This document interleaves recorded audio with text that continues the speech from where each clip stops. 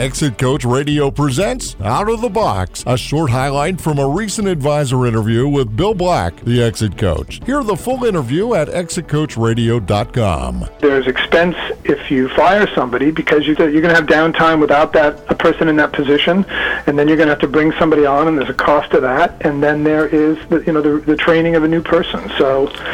even though a lot of times business owners find themselves at that point of frustration and wanting to get rid of an employee, a big part of what I offer is a sounding board for them to think it through, and really think hard about what's the best option here. And what I like to do with clients, it's all sort of risk management, make sure they understand the various risks of various options. Ultimately, if it doesn't work, the owner is going to be in a better position to move on getting rid of this employee because they took the time to give them a chance, documented what they were doing,